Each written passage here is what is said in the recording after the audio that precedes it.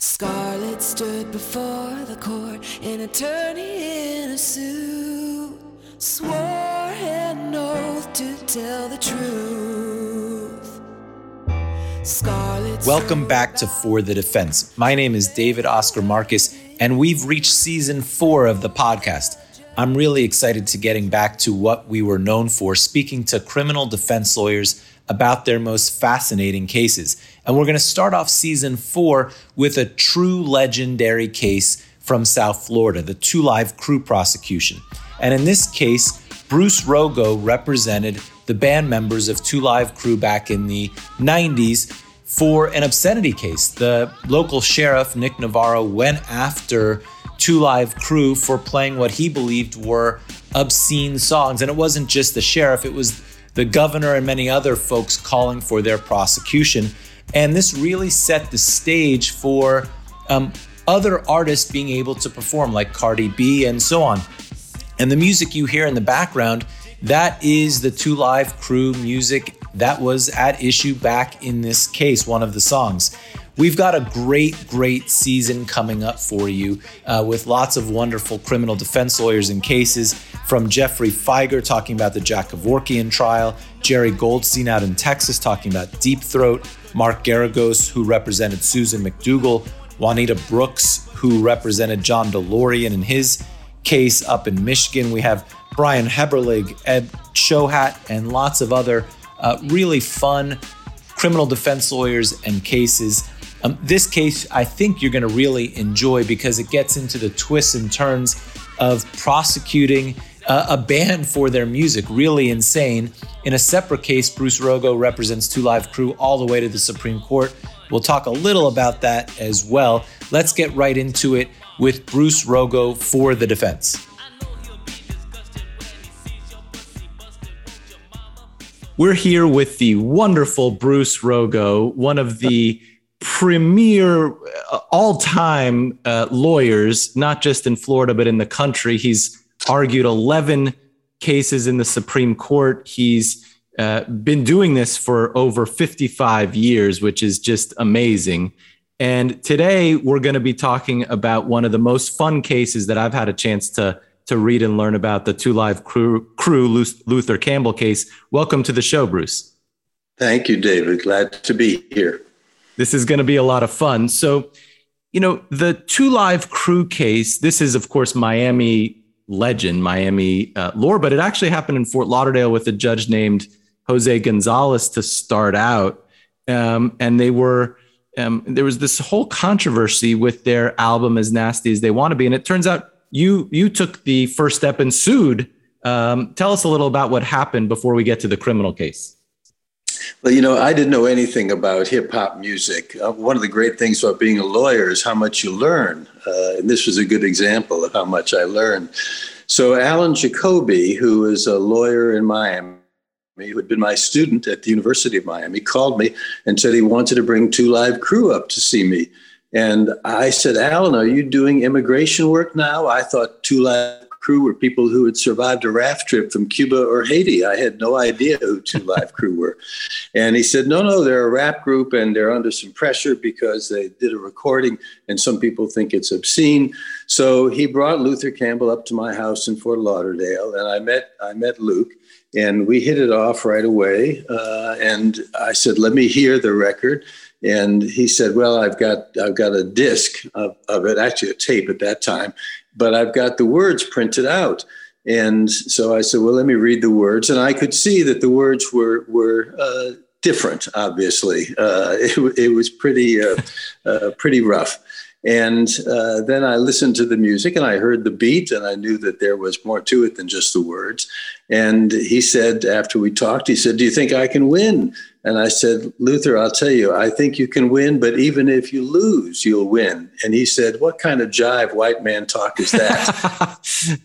And I said, if the government says people can't have something, everybody's going to want to have it. So that's why I said, even if you lose, you'll win. And Navarro was the sheriff at the time, who was a friend of mine. Actually, he'd come to my 50th birthday party, and we were close, and I liked Nick a lot, but I knew that he was a guy who never met a camera he didn't like, and I knew that he would love to take off after this. And so basically he did. He went to Mel Grossman, who was a circuit judge, and showed him the lyrics. I'm not sure he even played the music. And Mel signed a probable cause affidavit that there was probable cause it was obscene. So with that, there was this threat, obviously, of prosecution. And because I knew about 1983 litigation and affirmative litigation, I said, we're going to sue first, and we're going to sue and seek to declare the record to not be obscene. Nobody had ever done that before. And that was the start. And that's how we fell before Jose Gonzalez. Now I've appeared before Judge Gonzalez. He's such a nice, easygoing man, smart, but he's conservative and religious. And so how did you feel when you got this draw with the Two Live Crew case? You know, I liked Gonzalez. I mean, Rutger was the other judge in Fort Lauderdale, who was an interesting guy too. But I was happy with Gonzalez because he had a sense of humor.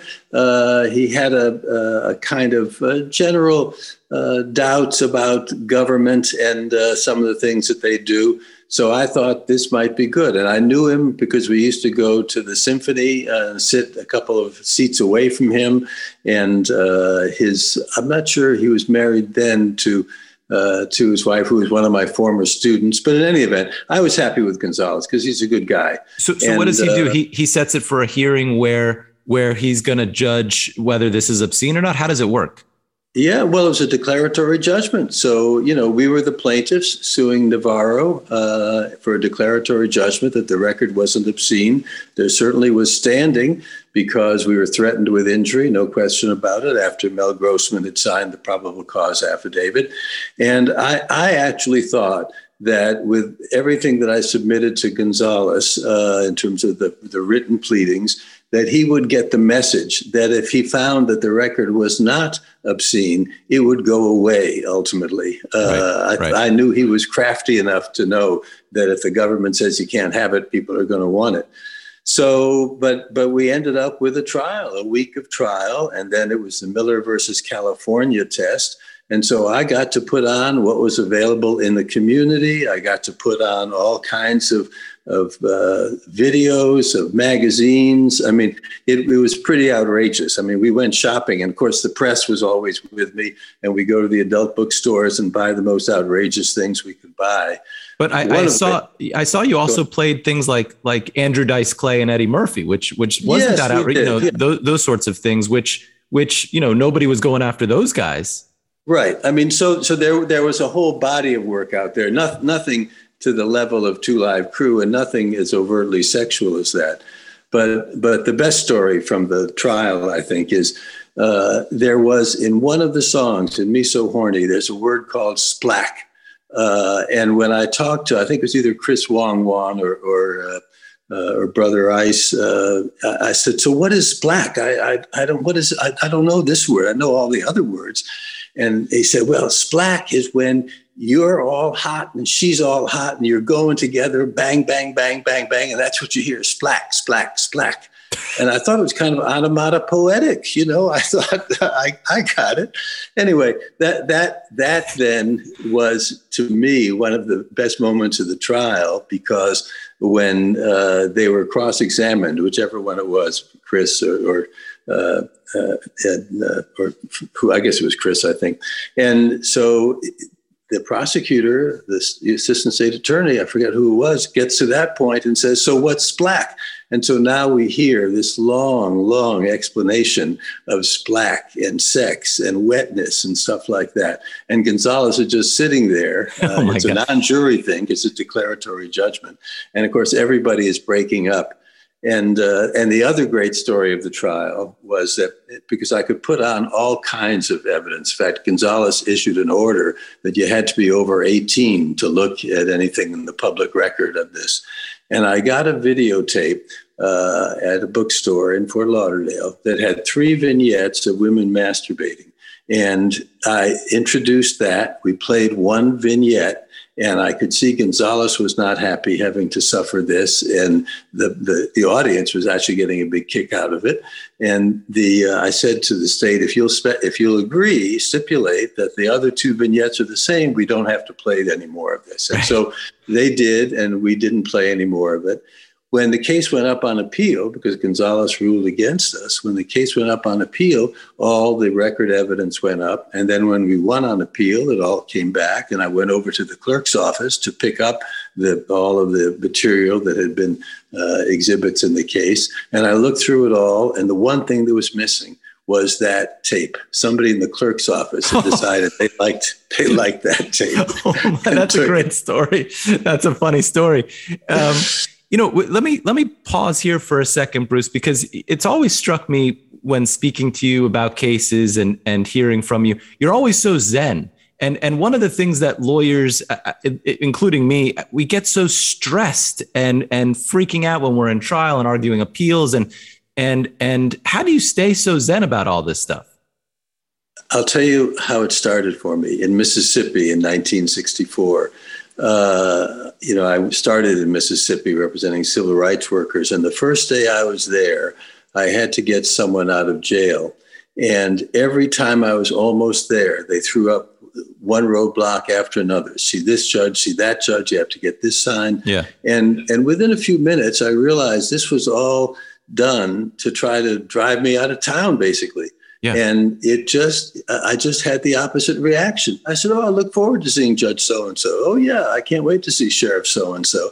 And I think that really was the start of my recognizing that it doesn't serve you well to get so unnerved about these things and frustrated. You might as well just relax and enjoy it. I need some of what you're having. So Gonzalez writes, I'll read part of his order. He says, it's quite true that not all speech with sex as its topic is obscene. The as nasty as they want to be recording is another matter. It is an appeal directed to dirty thoughts and the loins, not the intellect and the mind, which I thought was a pretty funny line. But of course, that's not the test. I know. And we've spent time with Jose and Mary up in Lenox at their house up there. And so, I'm friends with them. And I'll tell you another story that ties some of this together. But this was just completely out of his right. Ballpark. There's no question about it. It pushed things. His father was the postmaster in Tampa. He's conservative, certainly religiously and philosophically about many things. Yeah. And I think he was concerned about his grandchildren. He was thinking about his grandchildren. This is the new era. This is the kind of stuff they're going to hear, which, by the way, the other day I talked to some people who are familiar and doing stuff with Cardi B. And Cardi B said that she wouldn't have been able to do WAP without Luther Campbell having broken ground first. I saw that. That was so nice to see that she gave kudos to you and Luke. That was great. I also saw don't. I'm not sure I'm going to let you say kudos to me because you're the one who won the case, Bruce. You're the one who won the case. Luther, if not for you, could have been behind bars, or that album may not have sold. I saw that when Judge Gonzalez issued his very lengthy order, all the press was there in the courtroom to get it. And he ordered the doors locked so that they would have to read the order before they left, which I got a kick out of Gonzalez doing that. I know. That was so strange, so bizarre. But here's a great footnote to all this. So the night that Obama was elected, that day, the first election, I think it was, there was a story in the New York Times in the morning, a full-page story about Luther Campbell and the Northwest High School football team and the Florida High School Athletic Association wanting to sanction him because he'd been involved in this kind of music. And it was very favorable to Luther. And I walked in, and Jose, we had a party at Bill Spencer's house. He's a lawyer in Fort Lauderdale, an election night party. And Jose was there. And as soon as I walked in, Jose said, "Did you read the paper this morning?" And I knew what he was talking about. I said, "I did." I said, "It was great." And Jose said, he wouldn't be anywhere if it hadn't been for me. And I laughed and I said, stay right here. I texted Luke, I'm here with Jose Gonzalez. And he said that you wouldn't be anywhere if it were not for him. And I asked Jose to push send on the text, and Jose pushed send. And the message went to Luke. Within 30 seconds, Luke texted back, he's right. So we owe, Luke owes not only you, but Judge Gonzalez too. Yes, absolutely. I love it. So that leads, of course, when Gonzalez rules against you, which of course gets reversed on appeal, and everybody expected that. But in the meantime, there's this ruling against you, and that gives Sheriff Nick Navarro all the ammo he needs to go forward. And so what happens? He arrests your guy? Well, they played at Club Futura in Hollywood. It was a nightclub in Hollywood. And they said, we're going to sing these songs. I said, you'll probably get arrested, but it's fine if you do. And so they went and played at Club Futura. I mean, the hilarious part was, so there were, quote, undercover sheriff's deputies there wearing plain white kind of cotton shirts, polyester shirts. I'm sure they didn't stick out. I'm sure they didn't stick out at Club Futura. Well, not only were they obvious, but in their shirt pockets, they had their recorders on, and the red light was on, and the guys on the stage could see the red lights on while they were recording the music. And but they all got out afterwards. I don't think anybody was taken to jail that night. I don't remember. But anyway, but I turned everybody in, to the extent I said, hey, just, give me an ROR. And so that led to the criminal trial. Okay. So they're charged actually with misdemeanor. So you're in county court, right? Yes. It's getting ready for trial. And I saw that on the first day of the trial, Luke and some of the other members of Two Live Crew show up late, and the judge orders contempt proceedings. You must have been dying on that first day. I mean, I know you don't get shaken, but still, when your client doesn't show up, that's not a good first day of trial. Well, I knew they were on their way. The judge, by the way, was June Johnson, who'd been one of my students at Nova. Right. So, and I think that, as I recall, the state moved to recuse her because she had been my student. And, I don't remember the details of it. I think one of the things I may have said was she only got a C or something like that. So, well, I think, so I was going to bring that up. I think she said she didn't, when you brought up that she got a C, she said she doesn't remember what grade she got, but it wasn't very good and she wouldn't take any more classes with you. So I thought that was a pretty funny line that she had too. Of course, the whole thing is so silly. I mean, that's not enough to recuse a judge. No, I know it was, and the prosecutors, Pedro de Jols was one who became a county court judge later, and a woman, I forgot her name, a very nice woman who was Jamaican, and both Leslie Robeson. Right, and both were people of color, and Luther was outraged about that. He was really upset and angry about it. Somehow or other that they were, to have black people prosecuting him in this situation. Why did he feel? Did he feel that they chose those prosecutors on purpose, or why was he upset about it? I think a kind of feeling of togetherness. There should have been more acceptability, and the prosecutors should have said, "No, we don't want to do this case. This is not the kind of thing we want to do." But anyway, I mean, the very first, and June Johnson read some of the lyrics to begin with, and Luther got very upset and jumped up and stormed out. And I had to go to another room with him and say, this is the way it has to be, and this is what you wrote. And this was an important point. He said, yes, but it wasn't meant to be read. It was meant to be sung. There's music, there's beat, there's rhythm, and that's the whole misunderstanding that a lot of people have. You don't look at it just with the words. Really, really interesting point. And I can see why he got upset, with that judge just reading them there on a cold piece of paper without the whole thing.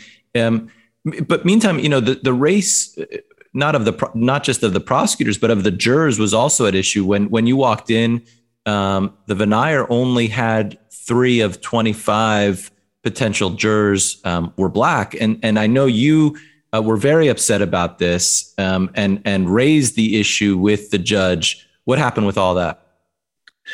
Nothing ultimately at the end. I mean, I had been. It's interesting because I was very sensitive to discrimination in jury selection because when I practiced law in Mississippi, I could get a new trial in every case because because every jury had been discriminately excluding Black people. So I raised it.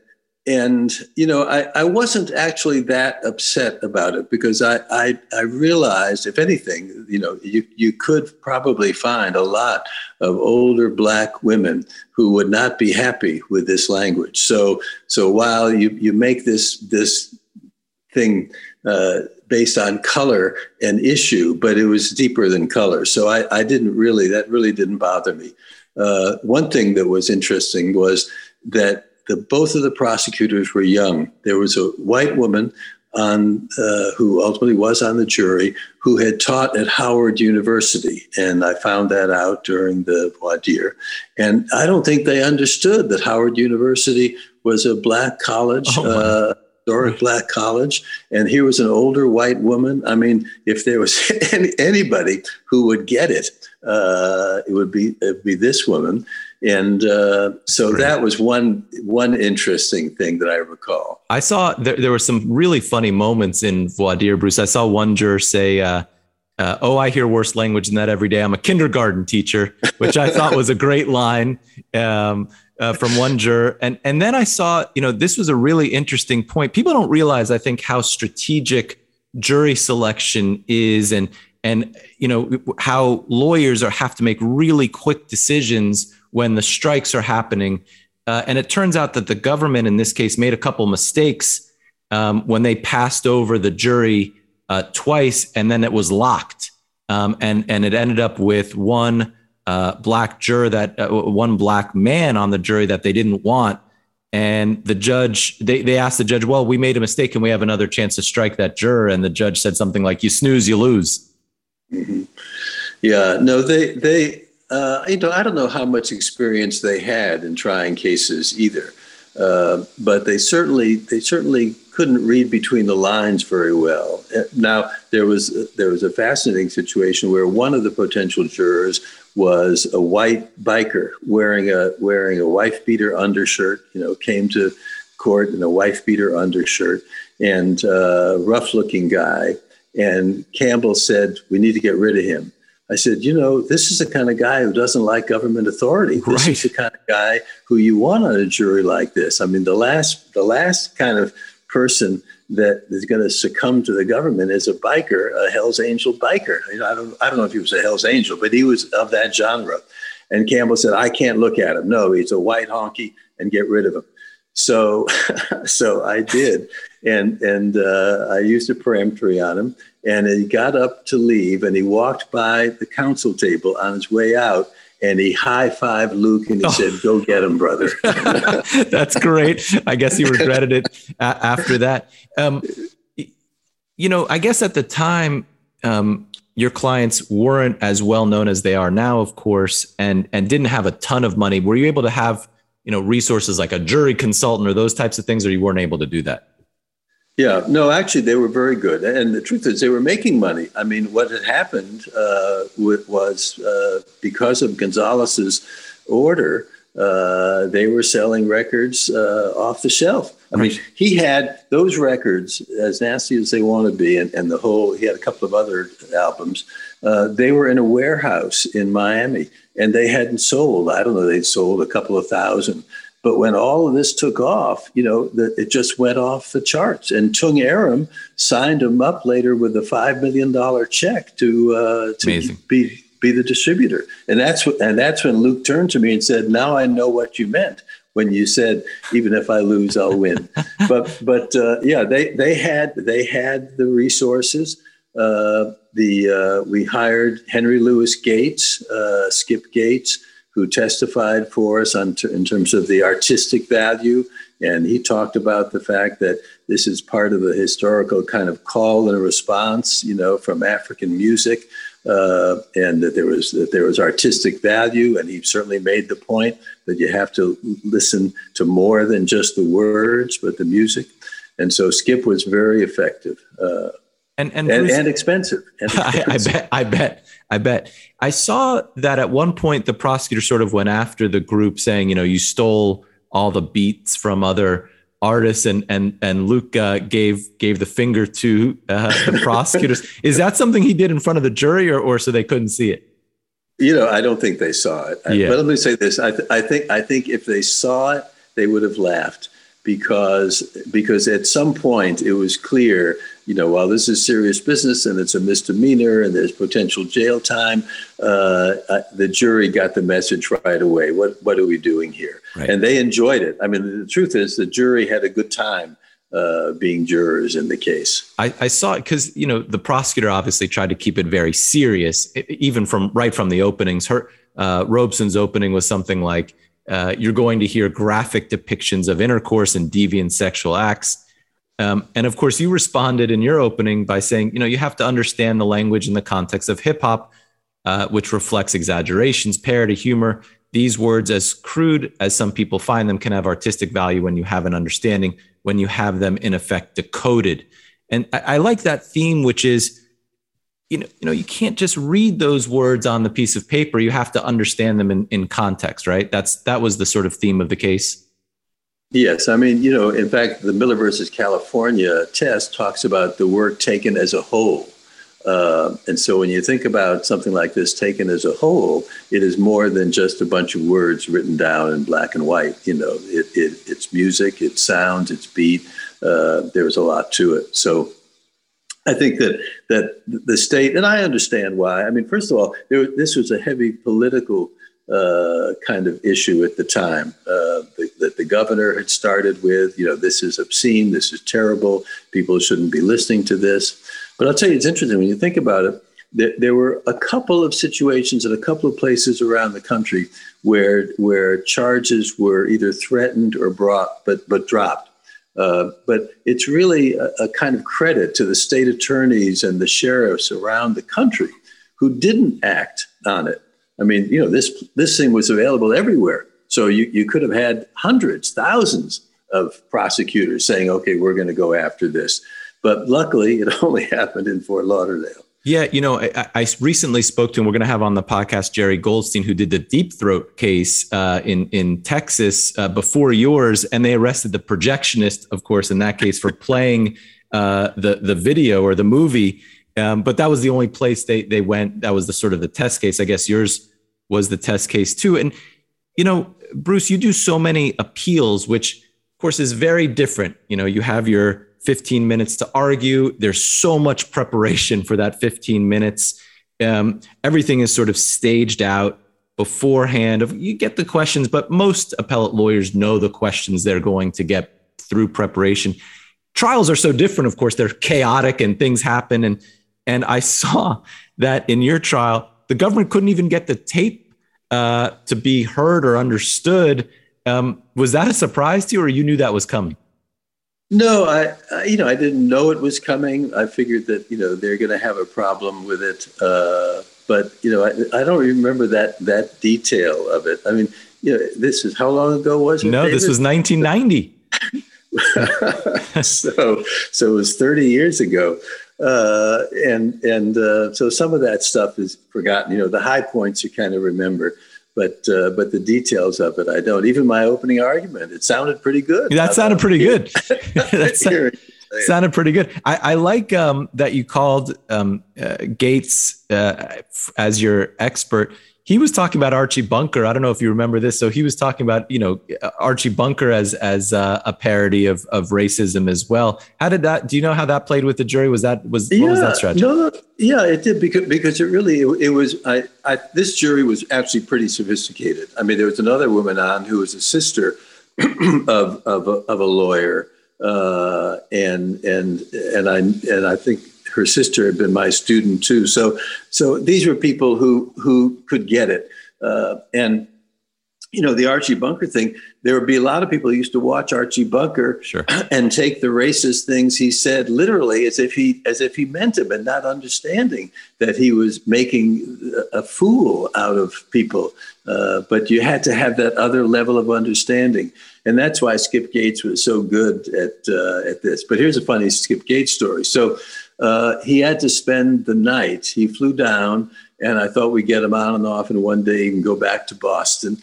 And well, it must have come the day before too. I remember we had a great dinner over on the beach, and he enjoyed. I have a lot of African art at my house, and so he was a big consumer of looking at all the masks and stuff. Anyway, so we hit it off well, and I put him up at the Riverside Hotel on Las Olas. And he said, he's got to stay another night. He needs to get a new shirt and stuff like that. And I said, yeah, I agree. So go to Mouse and Hoffman, which is a nice, expensive store on Las Olas, and just put it on my charge account. And so about 6:30, I get a call from Mouse and Hoffman. Mr. Rogo, yes, Mr. Gates is here, and he's bought some clothes, and he said that we should put him on your account. I said, yes, of course. I said, what did he get? So, well, he got a new suit, and he got a shirt, and he got, this is what struck me, he got 2 pair of socks. And afterwards I said, Skip, I said, I get it. I mean, you don't want to come to court the next day looking like you've been the day before. That's fine. But 2 pair of socks. I said, why'd you buy 2 pair of socks? He said, because my mother always told me, when you buy socks, buy 2 pairs. So if you get a hole in one sock, you'll still be able to have a pair. That's great. I love it. That's a great story. So it looks like the trial, is going so well. And of course the jury comes out in your favor. How did Luke and the guys respond? They must have gone crazy. Yeah, I mean, I think there's some pictures that Rolling Stone and some other places had. Everybody was high-fiving, and everybody was happy. I mean, it was a foolish thing to try the case. I mean, if they had been smart, they would have said, "Look, let's see what happens with the 11th Circuit. Let's let it pass." But, sometimes these decisions that are made, mostly out of vanity, I think. Navarro, Nick, here's another footnote. So when Nick died, his wife brought me the drawings of the various cases that I'd had with Nick in federal court, where you had the court drawings done by the artist. And she said, Nick would like you to have these cases. I mean, I tried to knock him off the ballot before he became sheriff because he switched parties. And, so I had a long history with him, but I thought that was nice. Very nice. Yeah. Very nice. And so you guys win this case. Do you get to go to the after party, Bruce, with the 2 Live Crew guys? I don't remember what we did, but before the trial, before Gonzalez, it was Mother's Day. The trial started the Monday after Mother's Day, and so the whole crew came to my house in Fort Lauderdale. I've got young children. My wife was not happy with the words. That she was and she didn't know what to make really of them. Right. But when the guys came, they had, wearing nice clothes, polo shirts. Everybody was very respectful. And it was just another example of how people's stage persona can be different from their private persona. I mean, they were an absolute delight. And later on, we all went on Luke rented a ship to give everybody a reward for the success of the case and 2 Live Crew. And the security on this little yacht that a pretty good sized yacht that he rented was Navarro Security. By then, Navarro was no longer the sheriff. He had the security firm. And so Luke's comment was, I always said that one day Nick would work for me. That's awesome. I love it. And so one note, I saw this, I was surprised that the jury was sequestered, actually. I mean, usually you see that in a murder case where it's going to, like an O.J. Simpson or something like this, but for a county court misdemeanor, having the jury sequestered, I mean, you don't see that every day. Is that something you wanted? I don't think you ever see it. No, I didn't want it. But it was just another example of the state recognizing that there was going to be a lot of publicity, and the publicity was going to be favorable. Right. I mean, there was no question about it. Right. So from their point of view, they didn't want it. And I thought, that was it. It was when you're in the middle of it, sometimes you don't realize how big an issue it is. You're focused on the case. You want to win the case. You want to, every day you got to go to court. You got to make sure you know what you're doing. So I wasn't thinking so much about that. But it was just another example of the vanity of Nick, and in a way of the prosecutor's office. It kind of surprised me that they even proceeded.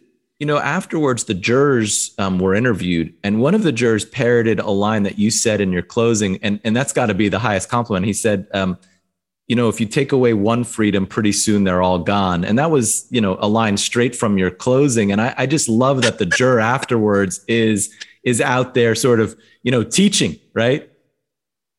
Yeah, except that now that kind of line can be used in a whole different way. Well, fair enough. Fair enough. We're seeing that happen. A couple little side notes that I saw from the case I want to ask you about. Apparently, before Luke and Two Live Crew were charged, a shop owner named Charles Freeman was charged for selling the album, and he actually got convicted. Was that ever overturned, or what happened to Freeman? Yeah. Well, so that was fun. Now, Charles Freeman had a shop on Sistrunk, and I lived not too far from there when I lived in Fort Lauderdale. And I knew Freeman, and I said, Charles, you don't have to bother to sell this because it's you're going to get pinched because Navarro is going to want to pinch you. And it was on a Saturday morning. He said, no, I'm going to sell it. He said, I want to make a stand. What I didn't know was that Freeman also was under investigation for selling drugs. Oh. That part I didn't know. But I told him not to sell it, but he sold it. He gave me a call. He said, all the newspapers and TV cameras are out in front of my store now. This was on a Saturday morning. I said, well, I guess the sheriff's on his way and you're going to get arrested. Yeah. And of course he did. And then Milt Hirsch called me and said he wants to try that case with me. So we tried that case in front of Paul Bachman. Now, the jury there, I think the forewoman of the jury was a woman who lived in Lighthouse Point, had a $2 million house, and this is back 30 years ago. And it was, I think that was an all-white jury. And Bachman was very good. Now, here's a funny story, too. Bachman, at one point, his son was being bar mitzvahed. And he called me to the bench after the hearing one day, and he said, you think you can get me a signed poster by Luther Campbell, for the bar mitzvah was Saturday. Right. I said, Paul, I think we need to wait till the trial was over. That's great. Milt's my former partner. When I saw his name pop up when I was doing my research, I saw he quoted Voltaire, who said, I may not agree with what you rap, but I'll defend to the death your right to rap it, which I thought was a funny line from Milt.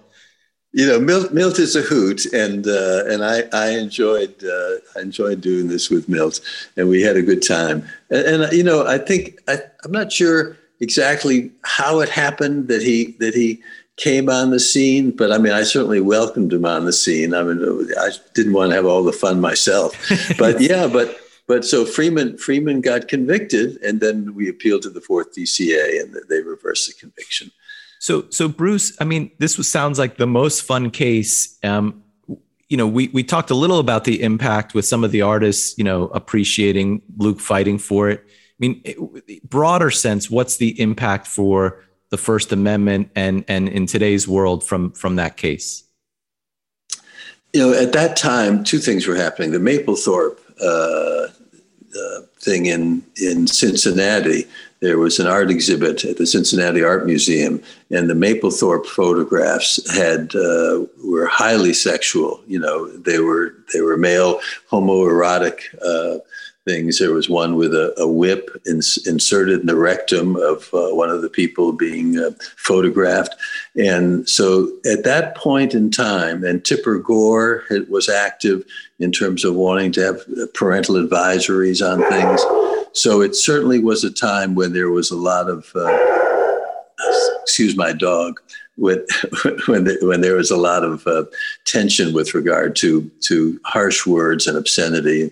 But I think what it did was it cured any kind of prosecutions for the future. Once that happened, both the Two Live Crew case and the Mapplethorpe case, I think you haven't seen many of these kind of obscenity prosecutions, and then you get Cardi B, wet ass pussy, that's that. And now kids, these are 12, 14-year-old kids who are into this. So, when Cardi B has to thank Luther Campbell for opening the door for her to do that, you have to wonder a little bit about, is this the best kind of music, the best kind of sounds? And yet, they're just words, but words obviously have impact. I always used to tell my students, I always used to ask them, did your mother tell you that sticks and stones will break your bones, but names will never hurt you? And of course, everybody says, yes, my mother told me. I said, she lied to you, because the truth is that words will last a lot longer in terms of hurting you than cutting your finger or being hit on the head with a stone. And so there's a mixed kind of way to look at this. One, yes, it's a speech, and you need to tolerate speech, obviously. And the other is, but words have meaning, and words can affect how people act. Sure, but we certainly don't want the Nick Navarros of the world being the judges of what speech is permissible and not permissible. That's the other side of it, right? Oh, yes, right. I mean, and listen, talk about speech. So when it says in the First Amendment, Congress shall make no law, even that's a lie, because obviously they can make laws limiting speech. No, of course. So even the guarantee of speech itself is not a promise that is kept. And it sounds like, after all this, you've stayed in touch with Uncle Luke, and he's still a big figure here in Miami. People say he should run for mayor or be the coach of the Hurricanes. I mean, the guy is really, he's still a very prominent figure down in Miami. There's a lot to him. He was bused to Beach High from Liberty City. And where did he learn music? He said he learned music playing with stuff that he could find on the street. The tops of garbage cans, things like that, were his percussion instruments. So there's a lot to Luther Campbell. And I think, by the way, that going through all this, and remember, the parody case, we went to the Supreme Court on the right. Pretty Woman parody case. And when we went to the Supreme Court, the clerk of the court, Bill Souter, was worried because he'd had a problem once before with Larry Flint, who had gotten up and shouted some obscenity, and they carried him out or wheeled him out. Anyway, but they didn't know what to make of Campbell, because he was just coming off of the obscenity stuff. But Luther wore a beautiful Armani suit. He was just a gentleman, as he always is, off stage. And afterwards, every time I went to the Supreme Court, Bill Souter would say, "How's my friend, Mr. Campbell?" That's great. Yeah, people remember, of course, the criminal case in Navarro, but they forget Luke Campbell also went to the Supreme Court. It's really amazing. Yes, I mean, 9-0 on the parody case. His song was "Hairy Woman," the parody of Roy Orbison's "Pretty Woman," and Roy Orbison's crystalline, beautiful voice, and then you got "Hairy Woman," and but the other thing, Bruce Springsteen gave him the rights to "Born in the USA," because "Banned in the USA" was takeoff on "Born in the USA." And in fact, I've got the gold record from "Banned in the USA." Oh, that's great. But so he's had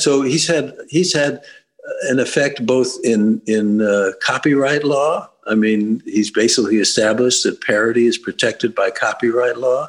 In obscenity law, Miller versus California, First Amendment law, he established that you have to look at more than just the words. You have to look at the total product, the record.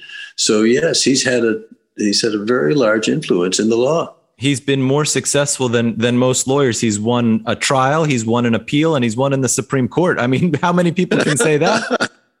Yeah, no, really. And none of it was his plan. I mean, all these things just evolved. But again, it couldn't have happened without the foil of the other side. I mean, had Nick let this go, you wouldn't have had the Luther Campbell we know today. If Acuff Rose Music, who owned Roy Orbison's rights, just said, forget it, we're not going to do anything, because all that did was make it more popular. I mean, how can they not get that? How can they not see that? But everybody gets carried away. Right. So, right. and in the Parody case in the Supreme Court, I mean, it was 9-0. Acuff Rose hired a law firm in New York, and and it was. Let me say this: it wasn't clear to me what copyright law was. This is why I say you learn so much. So I didn't do copyright law, but then when this happened, now I got to know copyright law. Became an expert. Yes, for that moment. Sure. Well, Bruce, this was awesome. It's so good to hear these stories, and I really appreciate hearing them. And I know the listeners do as well. Thank you for taking the time to talk to us about this case, and it's really fascinating and great. Okay, well, thank you, David. I enjoyed it. Good seeing you, and see you again soon. Well, that was really a lot of fun. I want to thank Bruce for sitting down with me and doing that interview. I mean, the guy is a true Zen master, and his practice has been incredible, right? I mean, he's argued so many cases in the Supreme Court on all different issues. It's so rare to get one case before the Supreme Court. Bruce has been up there, 12 times on all different areas of the law, from copyright to criminal and so on. It's really cool. And he's so Zen about his cases. We could all learn a little about being more relaxed and not stressing so much, taking everything in stride. Bruce is a good guy, a good friend, and a great lawyer. So thank you. We'll be coming back. We're going to do every other week this season in season 4. So we'll see you in 2 weeks with the next episode. I hope everyone's having a great holiday season, and we'll be back on For the Defense in 2 weeks. Thanks.